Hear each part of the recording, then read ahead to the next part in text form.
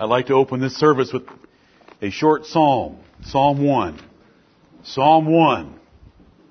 Blessed the man that walketh not in the counsel of the ungodly, nor standeth in the way of sinners, nor sitteth in the seat of the scornful.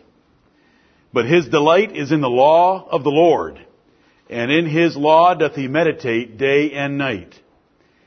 And he shall be like a tree planted by the rivers of water, that bringeth forth his fruit in his season. His leaf also shall not wither, and whatsoever he doeth shall prosper. The ungodly are not so, but are like the chaff which the wind driveth away.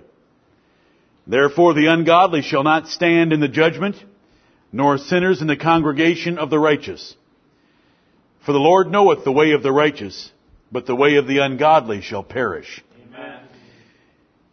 This short psalm describes a godly man delighting in the law of the Lord and meditating in that law day and night.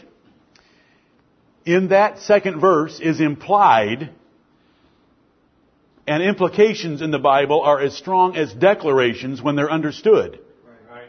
Amen. Psalm 1:2 implies the preservation of Scripture, because how can a man delight in it and meditate in it unless he has it? Verse 3 says, and he shall be like a tree planted by the rivers of water, that bringeth forth his fruit in his season. His leaf also shall not wither, and whatsoever he doeth shall prosper. There's a statement and an implication of the fruit that follows the words of God. Where the words of God go, men's lives are changed, families are changed, churches are changed, and nations are changed. He shall be like a tree planted by the rivers of water, that bringeth forth his fruit in his season. His leaf also shall not wither, and whatsoever he doeth shall prosper. God's word, when it has been honored by men, has brought prosperity to those men. It happened to Israel of old, and it's happened to the churches of Jesus Christ since, if you measure them by the spiritual criteria that the Bible gives us. But before we leave this first psalm, we need to ask ourselves, do we delight in the law of the Lord, and do we meditate in it day and night?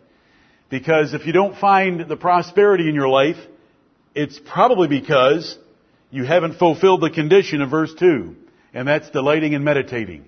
If you delight and meditate, the blessings may not all be carnal and material, they could be spiritual. But when they're spiritual, a godly man believes that he's been blessed more than the man who's been given material and carnal blessings. There are blessings that follow the Word of God.